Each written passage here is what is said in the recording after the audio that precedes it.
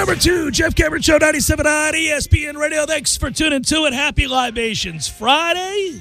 Loosey-goosey. Laid back, having some fun. Thanks for listening. Hope you're going to have a great weekend. If you're on YouTube, hello. Good to see you. Thanks so much. Great day at the Open Championship. Update you quick. Louis Oosthuizen out there firing a cool 65 a day after throwing up a 64. Suffice to say, he feels very comfortable at the Open. He's at 11 under, and your leader, there's still guys on the course. I'll update it later. I pulled this up before we even got started, so I think this is an hour and a half old. I should probably pull up a new list. Just a note for Louis' major rounds. His position on the leaderboard after his last 9 championship rounds: T1, 3, T2, T1, T3, T1, 2, 1, 1. And he's won how many of those events? Probably none. None of them. Yeah, some numbers out there on that just blow me away. I don't think he's a choker. I don't mean it that way. I do think he's been lacking. He would tell you that he should have closed a few of these. Look, there's no shame. Jon Rahm went out and took it and made 2 incredible putts. And Jon Rahm is, a beast. I think Jon Rahm's going to win in his career 5-6 majors. I think he's that kind of a player. I think he's that good. But I do think, and speaking of Jon Rahm today, he went out and answered the call after shooting at 71 yesterday and threw up a cool 64 today. Well played, sir. You've positioned yourself to have a shot on the weekend of at least competing. You got to go low again tomorrow. But this leaderboard, you're talking about guys in the clubhouse right now. Louis Oosthuizen, Colin Morikawa, and Jordan Spieth, 11, 9, 8, respectively, under par. This is firepower, man. This is fun. And then a whole host of other guys that are in it, including Brooks Koepka, who vaulted up the board today by shooting a 66. I mentioned Jon Rahm. I mentioned Tony Finau, shot a 66 today. Paul Casey shot a 67 today. He's right there. Dustin Johnson has awoken from his slumber and played very well. Scotty Scheffler has played very, very well. Cam Smith, Brian Harmon, just big names. It's okay. Okay, this is interesting. This is shaping up to be an awful lot of fun as we head into. And Daniel Berger, by the way, Florida State's own as well, with a good round of golf today, a 67, finds himself 3 under. So, how far back is too far back? If you're -3 or -2, you're 8 or 9 off the lead. I don't know that you're going to make up 9 strokes on the weekend, not without going super low tomorrow. I would guess you're going to have to fire in the neighborhood of a 62 tomorrow to give yourself a chance to be there on a Sunday, and even then you'll have to make a charge. How far back do you want to go? You want to say... I'll say 3. I'll say that the Daniel Bergers of the world and guys like that have a chance to win the tournament. It's a slim chance. Obviously, you'd rather be 5 or 6 off the lead as opposed to 8 or 9. That's pushing it. Because here's the problem: when you're trying to leap guys, you got to figure. So, like, if you're that far back, if you're Tony Finau, who shot a 66 today, you're 4 under par. You're in the mix. You're obviously headed to the weekend with a shot if you go really low tomorrow. But you're going to have to leap Brooks Koepka, Dustin Johnson, Paul Casey, Jordan Spieth, Colin Morikawa, Louis Oosthuizen. You see where I'm going? Jon Rahm. What are the chances, the names that I just rolled out there? Oosthuizen, Morikawa, Spieth, Rahm, Scheffler, Johnson, Casey are all going to be average on a Saturday while you charge with a 62 to put yourself in position to win it on a Sunday. You could maybe half that. You could put yourself to where thou on a Sunday you only need to find a way to catch 4 guys. Even then, that's daunting, but that's at least doable. 10 is not, I don't think, reasonable to expect, especially because, guys, the weather is good. The weather's been good. What you would need is for somebody to go early tomorrow and suffer inclement weather and back up, and then that weather softens the course somehow, and you go out there and it's not windy and you're firing darts and you shoot low. You could have it happen, and that's one of the elements about the British Open that I hate when it does happen. I don't like that is the one major that they play where the timing of your, listen, there's always an advantage to teeing off. You can usually find the early late or the late early back-to-back days, and you'll be able to discern somebody had an advantage and a disadvantage, but it's usually minimal. It's not something where, if you went off late, early, late, the difference is the weather changed by 25 miles per hour for wind, and there was rain, and all of a sudden the course softened to a place for one group but not the other, that it's a 10-stroke difference. But that does happen at the damn Open. It cost Tiger a major. An Open championship. The one year he shot that 80, he would have won the championship. He was great the other 3 rounds. He got screwed. He got caught up in that deluge, that freaking hurricane. He'll never complain about it, but that one has always pissed me off. I mean, he's going to win that tournament. Didn't he go like 80-67 or 82-67? You're like, crazy-ass outlier, swirling winds at 40 miles per hour, frigidly cold. You're like, Jesus, these guys are out here dying. Fun, though. When you get it right like this, when it's just steady, I get excited about stuff like that. I get pumped. I got nowhere else to go. I did the thing that I would tell young broadcasters not to do, which is to completely disregard everything you'd prepared to say, go off on a tangent about what you're thinking about a leaderboard, only to realize there's no getting – you can't just suddenly make a turn and go somewhere else that segues nicely. So there you go. That's what I just did. Here's music. Here comes the dread and denial. Here's where you've been all the while. Here comes I'm sick of groveling. Here comes the only thing that ever happened. Here comes I hate you, and I'm giving back all that you gave to me. 'Cause lately I've been dreaming of angels and cranes and some kind of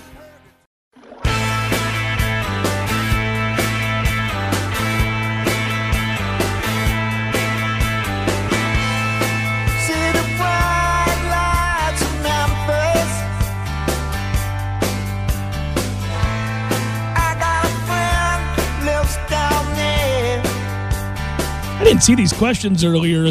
Kevin writes, how many dingers could you hit from second base at the Home Run Derby, if any, and there are a lot of time of a 3-minute segment?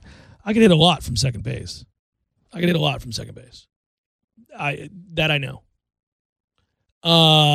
Less with a wooden bat, but still a lot. From second base? Oh, yeah. Yeah, easily.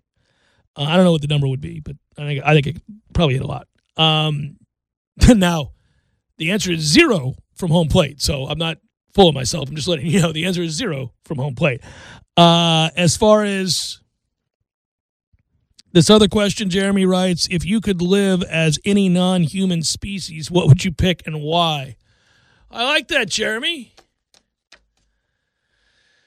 If I could live as any I am always tempted to say gorilla here, but the problem is that my habitat is being encroached upon on a daily basis and soon will be wiped off the face of the earth, and then thus I will live no more.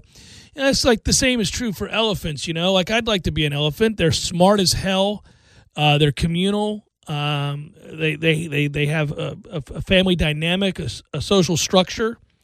Nobody can mess with them unless they're poachers. People shoot them, but other than that, that's because human beings suck. Other than that, nothing can attack an elephant and kill it. So I want to be something that you can't just roll up on and decide to do something to. Like, if I'm a gorilla, good luck. I'd be a silverback. There's not much you're going to do with me. That's the end of this. This fight's over. But also, I want, the love and caring and kindness of family and social structure and the ability to live as a family unit. It's what makes you want to live now.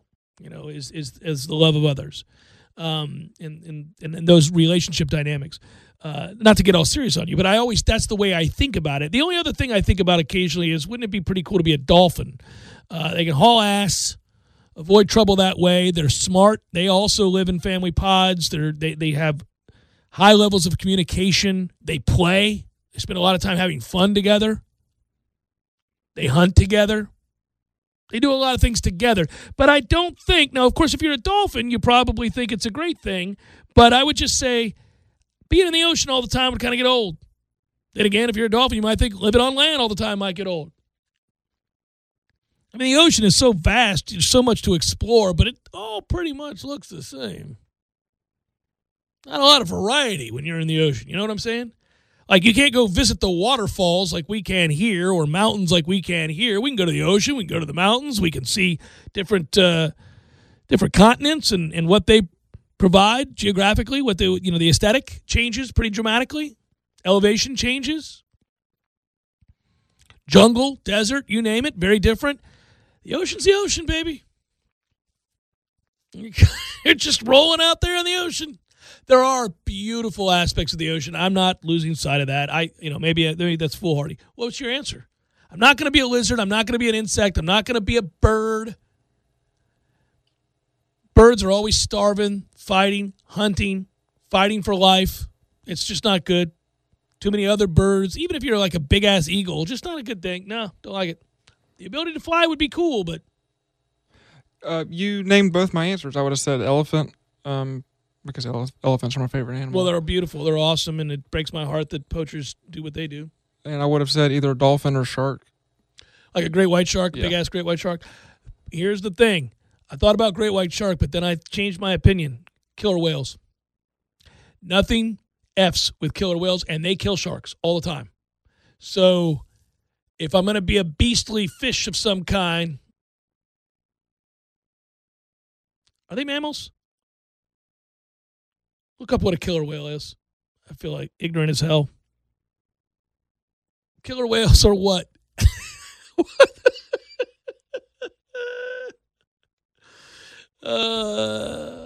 He's looking it up right now. This is great radio. An orca is a marine mammal. Marine mammal. I said, aren't they mammals? I remembered. Yay. Yay, school. Yeah. I'm going to go with killer whales. That's a pretty good one if I got to be in the ocean. Good question. Thank you, Jeremy. Would never want to be anything that is prey. Don't want to be prey. That's why we enjoy on the Jeff Cameron Show having so many conversations about people who die terrible deaths as indeed prey. Not good. Real quick nugget from the British Open. Jordan Spieth's in the clubhouse. 36 holes played with what? What is that? That number? Spieth? Spieth's at 8 under. All right, listen up. Interesting to note. Jordan Spieth's lowest 36-hole scores in majors. In 2015, 130. Went on to win. That was at the Masters. 2017, at the Open, 134. Went on to win. It's 2021, 132, the number. Does he go on to win? Of course, Louis and others have a lot to say about it. This is going to be a fun weekend. Jeff Cameron Show, 97.9 ESPN Radio. Your brother still in battle. Sing their praises, but don't sing again. And when that feeling comes to fight you, don't deny you, never around. And when that feeling comes to take you walking the streets of hell.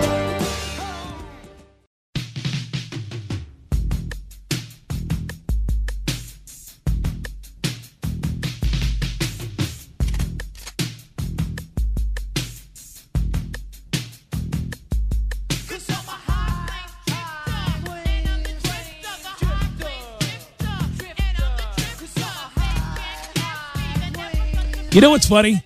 I'm surprised this kind of thing doesn't happen more often. When you get a chance to catch up on the highlights from Friday at the Open, go check out our friend Terrell Hatton, who flipped a bird to a fan in the gallery and snapped a club. Good day at the office for Terrell Hatton. I say I'm surprised it doesn't happen more often. Not the flipping of the bird to a member of the crowd or the gallery, but rather the snapping of clubs. Golf is really frustrating. It can be very difficult.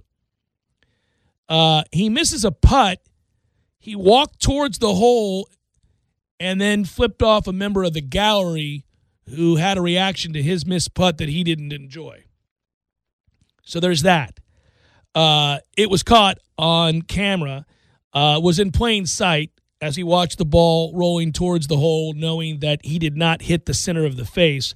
There's a hot mic that you can hear. Now, they'll probably, upon replay, make it so you can't hear this, but there's a hot mic where as he's walking towards the ball, Matthew, he says, effing bollocks, which is a great, but he doesn't say effing. And that's where he's walking. This is near the 11th green, and he's walking off the hole. He reiterates that and has a message for one of the fans. He hit an errant shot earlier in the round, and as he did, I saw that, and he was not happy about the shot, and as he walked towards the bag, he snapped the club. So I have that video pulled up, and what I appreciate about that is most players just try to break it over the their knee real quick, not him. But he is making sure that this club is broken. Yeah. There's no ifs, ands, or buts about this. He stomps it out. Yeah. Puts it on the ground, stomps it like 2 or 3 times. Yeah. This club is going to be broken. Yeah. And it is. And my favorite part about it is as he's stomping it, like he's in Goodfellas, and we're at the bar past midnight, past 2, and somebody's got to go, he walks towards his bag and then shows the evidence as he pulls it up, and it's snapped. Yeah. That's a toughie, man. That's it's one. I will say this: that is not a really good indicator of maturity and/or having to check on your emotions in a pretty important event. I mean, it's. If you think about,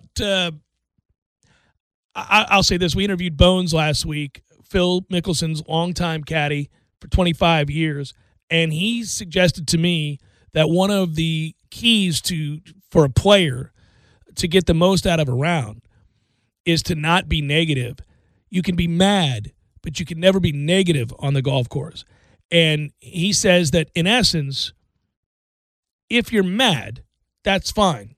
Be mad for the moment. Hit a bad shot.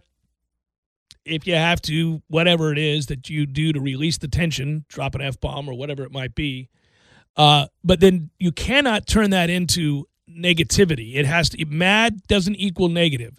It's a moment where it's a release, but it's on to the next shot. You're going to hit bad shots. It's golf. You're going to get bad breaks. It's golf. You can't. But this is somebody who's sustaining a level of anger that turns to negativity on the golf course, and you can't. I mean, Rahm has had to overcome this. John Rahm has had to overcome this. He's a fiery dude, and I respect the hell out of that. Tiger Woods is really fiery. I mean, they demand a lot out of themselves at the highest levels with a lot on the line, and they care deeply, and I got no problem with that. But when you see guys throwing clubs, I mean, you're a professional golfer. Get the hell over yourself. Stop that. You can't throw a golf club. What are you doing? Snapping a club in half, okay, not a good look. Beats the hell out of hitting your golf bag. Which, by the way, I'll tell you a story. Brooks Koepka at Florida State University hit his golf bag, hit the Seminole head on the golf bag, and was pulled aside by Trey Jones and told in no uncertain terms that'll never happen again. And he said it was the last time it ever happened and that he never showed his emotions like that again. Trey basically said, have respect for yourself, but moreover, have respect for that logo for this university you represent. You cannot do that, ever. And I think that's pretty cool. You know, that's like, because your college golf coaches are on the course with the players. And he said Brooks was kind of hot back in the day when he first got here. He was emotional. He was emotionally charged. On the one hand, you like a guy that cares. On the other, you got to keep that in check. You got to understand how to comport yourself and also what you represent, especially in college. Now that brings me to something else. What you represent. And I am so glad that Bryson DeChambeau yesterday was basically called out by everybody in the world of golf for being a buffoon. You cannot do what he did yesterday and not have there be repercussions. But get this, and this is mad respect for this guy representing Cobra, who is not having it. I suspect this relationship may be fractured beyond repair. We're going to find out real soon. You're not going to find out about it in the middle of the Open. But I would not be surprised if we saw a parting of the ways from Cobra and Bryson DeChambeau. So yesterday, DeChambeau, after a round in which he hits 4 of 14 fairways, is livid. And rather than blaming himself for hitting the ball poorly and offline, he blamed the club face, the driver, the manufacturer. Put him on blast publicly in the press room. Not what you do. If I can hit it down the middle of the fairway, that's great. But with this driver right now, well, the driver sucks. Not I sucked. The driver sucks. That's the quote. He went on to expound about how he's living on the razor's edge and they've been working on it for years and they can't get it right. So now he's complaining about the relationship, the ongoing relationship, and the problems he's had as they go to work to try to make this driver suited perfectly in a way that no other driver has made, I might add, because of his demanding presets. That comment from him elicited this response, some would say drew the ire of Ben Showman, who is a tour operations manager for Cobra Golf. Most of the time, those kinds of guys representing a manufacturer are not going to state anything publicly about their player, the player that they're giving millions of dollars to best represent their equipment. But clearly, this crossed a line to a place where he decided, okay, we'll have to defend ourselves. Here we go. And he said this about that. And by the way, Ben caddied for DeChambeau at the Rocket Mortgage Classic 2 weeks ago. Keep in mind, DeChambeau won the Rocket Mortgage, whatever it was, he didn't win it. Yes, he did win it 2 years ago. And they're a sponsor. They're on his bag. They're on his shirt. They're a sponsor. He played poorly and refused to talk to the press 2 days in a row. As the reigning champion of an event as sponsored by one of his people, he didn't talk to the press. That is not exactly being a great ambassador or gracious champion at the event for your sponsor. So this is now twice in the last 3 weeks we have a guy who's turning his back and whining about sponsors who pay him millions of dollars. Not a good look. Quote from Shaman yesterday. He's never really been happy, ever. Which, A, is funny.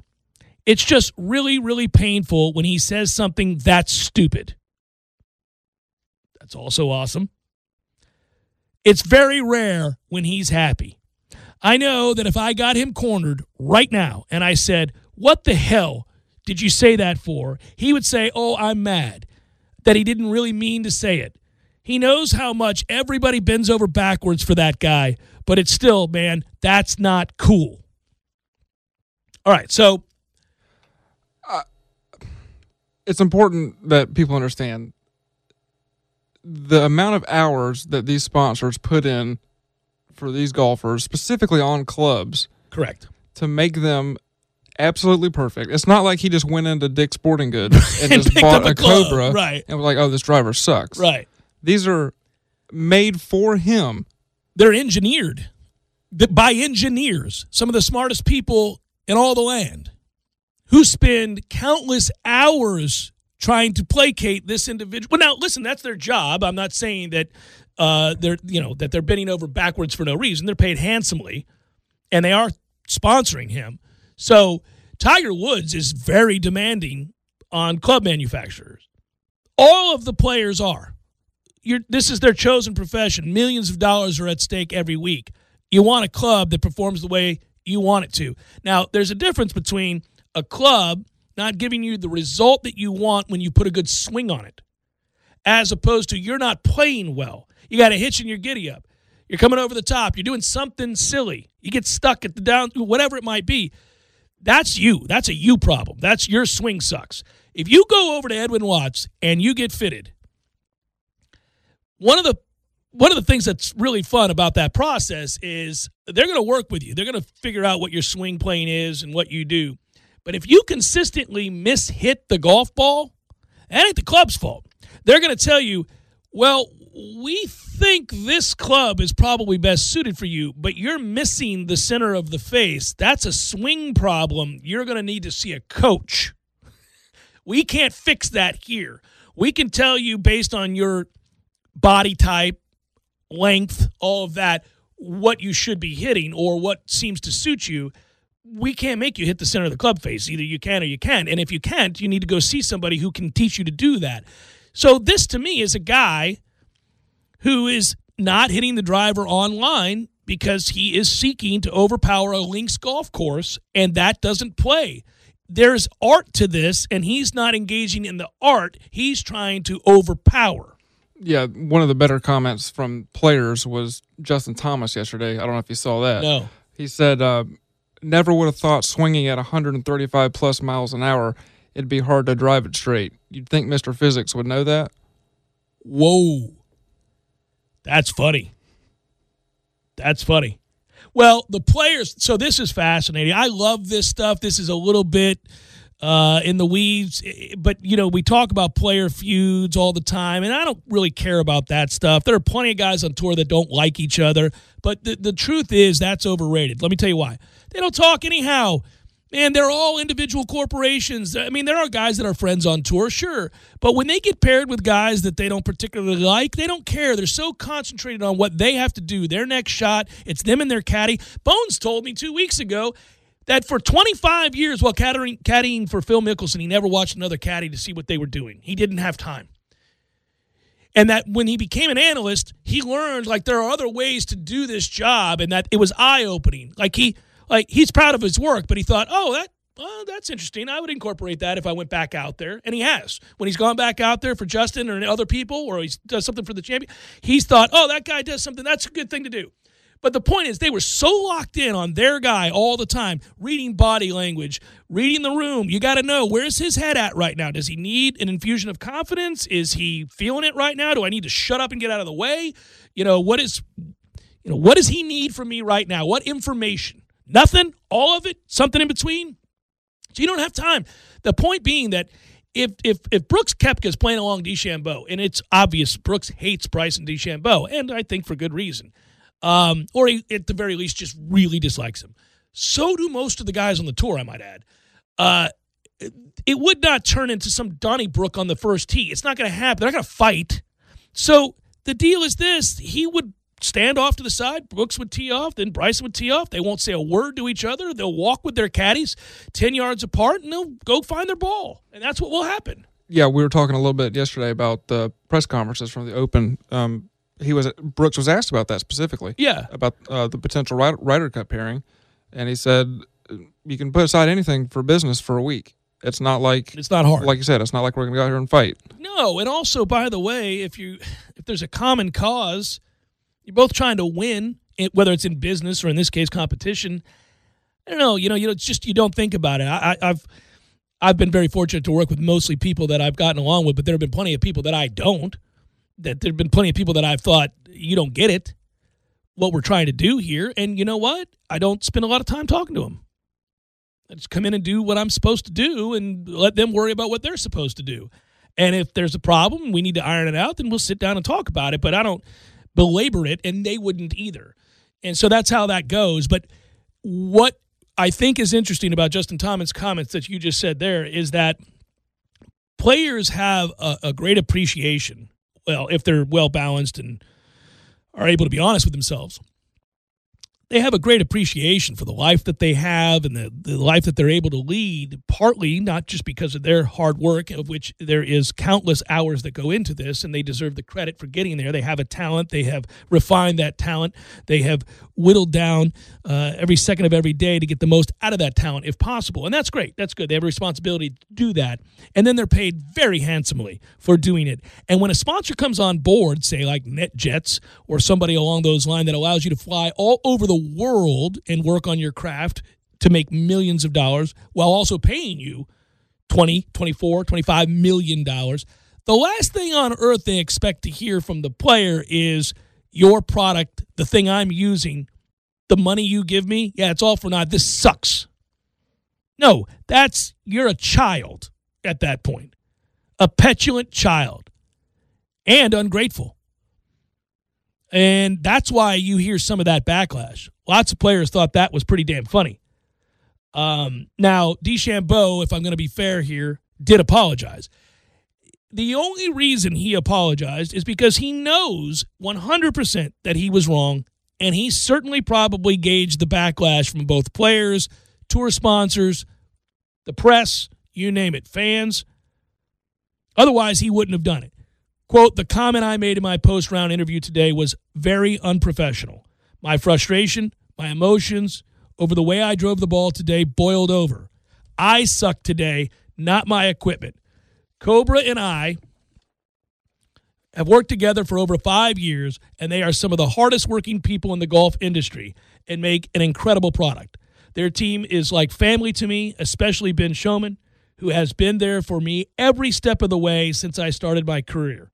I deeply regret the words that I used earlier. I am relentless in my pursuit of improvement and perfection. Part of that causes me to become outwardly frustrated at times. With the new speeds I'm obtaining, my game is a constant work in progress, and so is controlling my emotions. Could have done with the last paragraph being completely deleted. If you're smart there, you leave it alone after you say, I deeply regret the words I used earlier. This other stuff is excuse-making at the end. This stuff about I'm relentless in my pursuit of improvement and perfection, so is everybody on the tour, man. So is everybody on the tour. So is anybody who has work ethic and cares deeply about their product and their performance. Don't throw that out there as an excuse. Everybody is seeking perfection or excellence.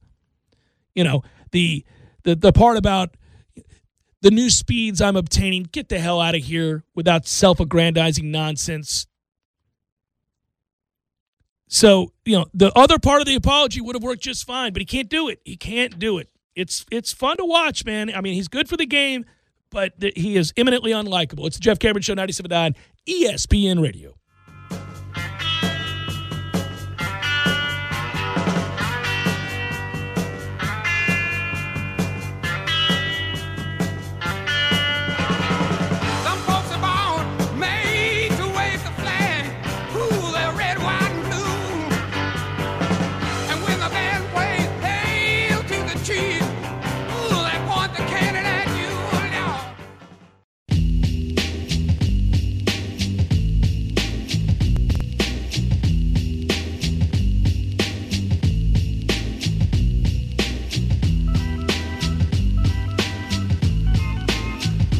You know, I mentioned that I will not be headed up to Charlotte next week for the ACC kickoff. First time in as many years as I can remember. I've gone every year that I've been here at ESPN, so 10 years, I guess.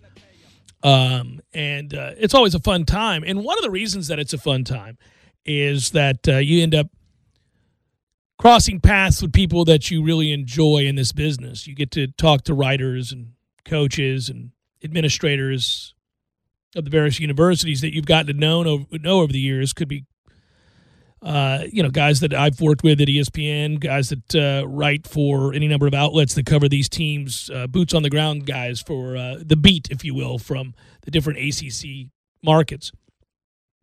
And one of the time-honored traditions of those meetups is that the way it works, you're there at the hotel downtown in the heart of Charlotte, right across the street from the Carolina Panthers field there. And Charlotte's a real walkable city. I like Charlotte. And there are plenty of great restaurants there. There's this wonderful Irish pub there that I'm going to miss. And one of the places, Mr. Chaffel and I have had a couple of beers at a couple of different places there, and that's always fun. But you meet up with everybody. The consummate professional Tom Block, Keith Jones, Front Row Knowles guys. You meet up with David Hale. You meet up with all of these folks, and you belly up. You belly up, and we compare notes, share stories, have a laugh, reflect on yesteryear, and then talk about the upcoming season. A lot of times you'll glean some insight. You'll hear something from somebody you did not know. But that was the reason, beyond it's my job, typically, that I was disappointed about the inability to go to Charlotte this year, that I was going to miss out on those moments and those friendships and the ability to cross paths and ask how people are doing that you don't get to see every day. But I came to realize something yesterday, Matthew, that if I'm going to miss this year, or I'm going to miss it all, this is the year to miss. I read to you and my brothers in arms out there on their way to Charlotte early next week. Perk your ears up here. You may need to take some supplies. Quote, it's just nowhere. Charlotte restaurants, ABC stores scrambling to find liquor. What? This is a crisis, folks. What is going on here? Charlotte area restaurants and bars, the ones I just alluded to, are reporting outages of popular booze brands like Patron Tequila, Ciroc, Kettle One, Tito's Vodkas, Malibu Rum, you name it, amid a global liquor shortage. Really? My goodness, we've gone too far. This has gone too far. I mean, I understand there's a car shortage. You go on car lots right now. It's hard to find one to buy because they don't have the cars, because the chips in the media centers of those cars aren't being manufactured at the same rate they were. It's the problem in the video game industry. For example, Sony would have never rolled out the PS5 with this sort of stop-start nonsense where you can't even find the console if you want it. That's not how you roll out a brand new product that you want consumers to spend hundreds of millions of dollars on. But because manufacturing of important components of said device are not being made due to COVID, all the shutdowns. But now we're getting into the realm of what allows us to cope with all of these setbacks over the last year. Tongue firmly planted in cheek, I know, but Charlotte apparently has real issues. At Picasso's Sports Cafe in University City, you can't find tequila, you can't find whiskey, and you can't find certain beers. Damn it, man. Their manager, Ken Morgan, no doubt hand-wringing, had this to say to the Charlotte Observer: some of these have just been impossible to get. We haven't been able to stock tequila for months. What in the world? Fortunately, we can get other types of liquor. Well, I do say, I hope, given that you're a liquor store. Oh, don't worry about it, Ken. I didn't come here for the liquor. You got any Pez? I mean, what the hell? We may not always have their first choice, but we make sure to have a variety of others. That doesn't sound very affirming, does it? You're like, no, we don't have that. We don't have tequila. What about whiskey, Bob? Nope, don't have any whiskey either. But might I interest you in some gin? Well, no, I wanted whiskey or tequila. Gin is a far cry from either. No, I don't want gin. Well, we do have gin.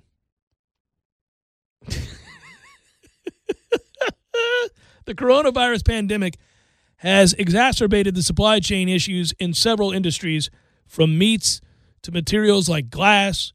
There are worker shortages. They're hoping as more and more people get vaccinated, life will return to normal. But during Wednesday's regular meeting of the North Carolina Alcoholic Beverage Control Commission, that's a weird commission. What do? I work for the North Carolina Alcoholic Beverage Control Commission. How on earth did you get here? There's a chairman. His name is Xander. Seems like a good name. And he's addressing the statewide shortage, We are all experiencing the supply and demand shortage. Hopefully that will resolve itself in time. That's not also that anybody can say that. Like, he didn't glean any special insight there as being the commissioner of the North Carolina Alcoholic Beverage Control Commission. They go to that guy, Xander, and say, tell us what's on the horizon. What are you doing to help offset this demand and shortage? What is it we can do? We're experiencing supply and demand shortage. Hopefully it will resolve itself. My neighbor could have said that here in Florida.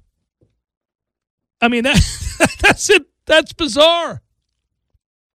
So, boys and girls, if you're headed to Charlotte, whether you're going to the ACC kickoff or not, make sure you bring supplies because they don't have it for you there in Charlotte, North Carolina. Sweet Jesus. People are a little on edge in North Carolina, I would think. It's the Jeff Cameron Show, 97.9 ESPN Radio.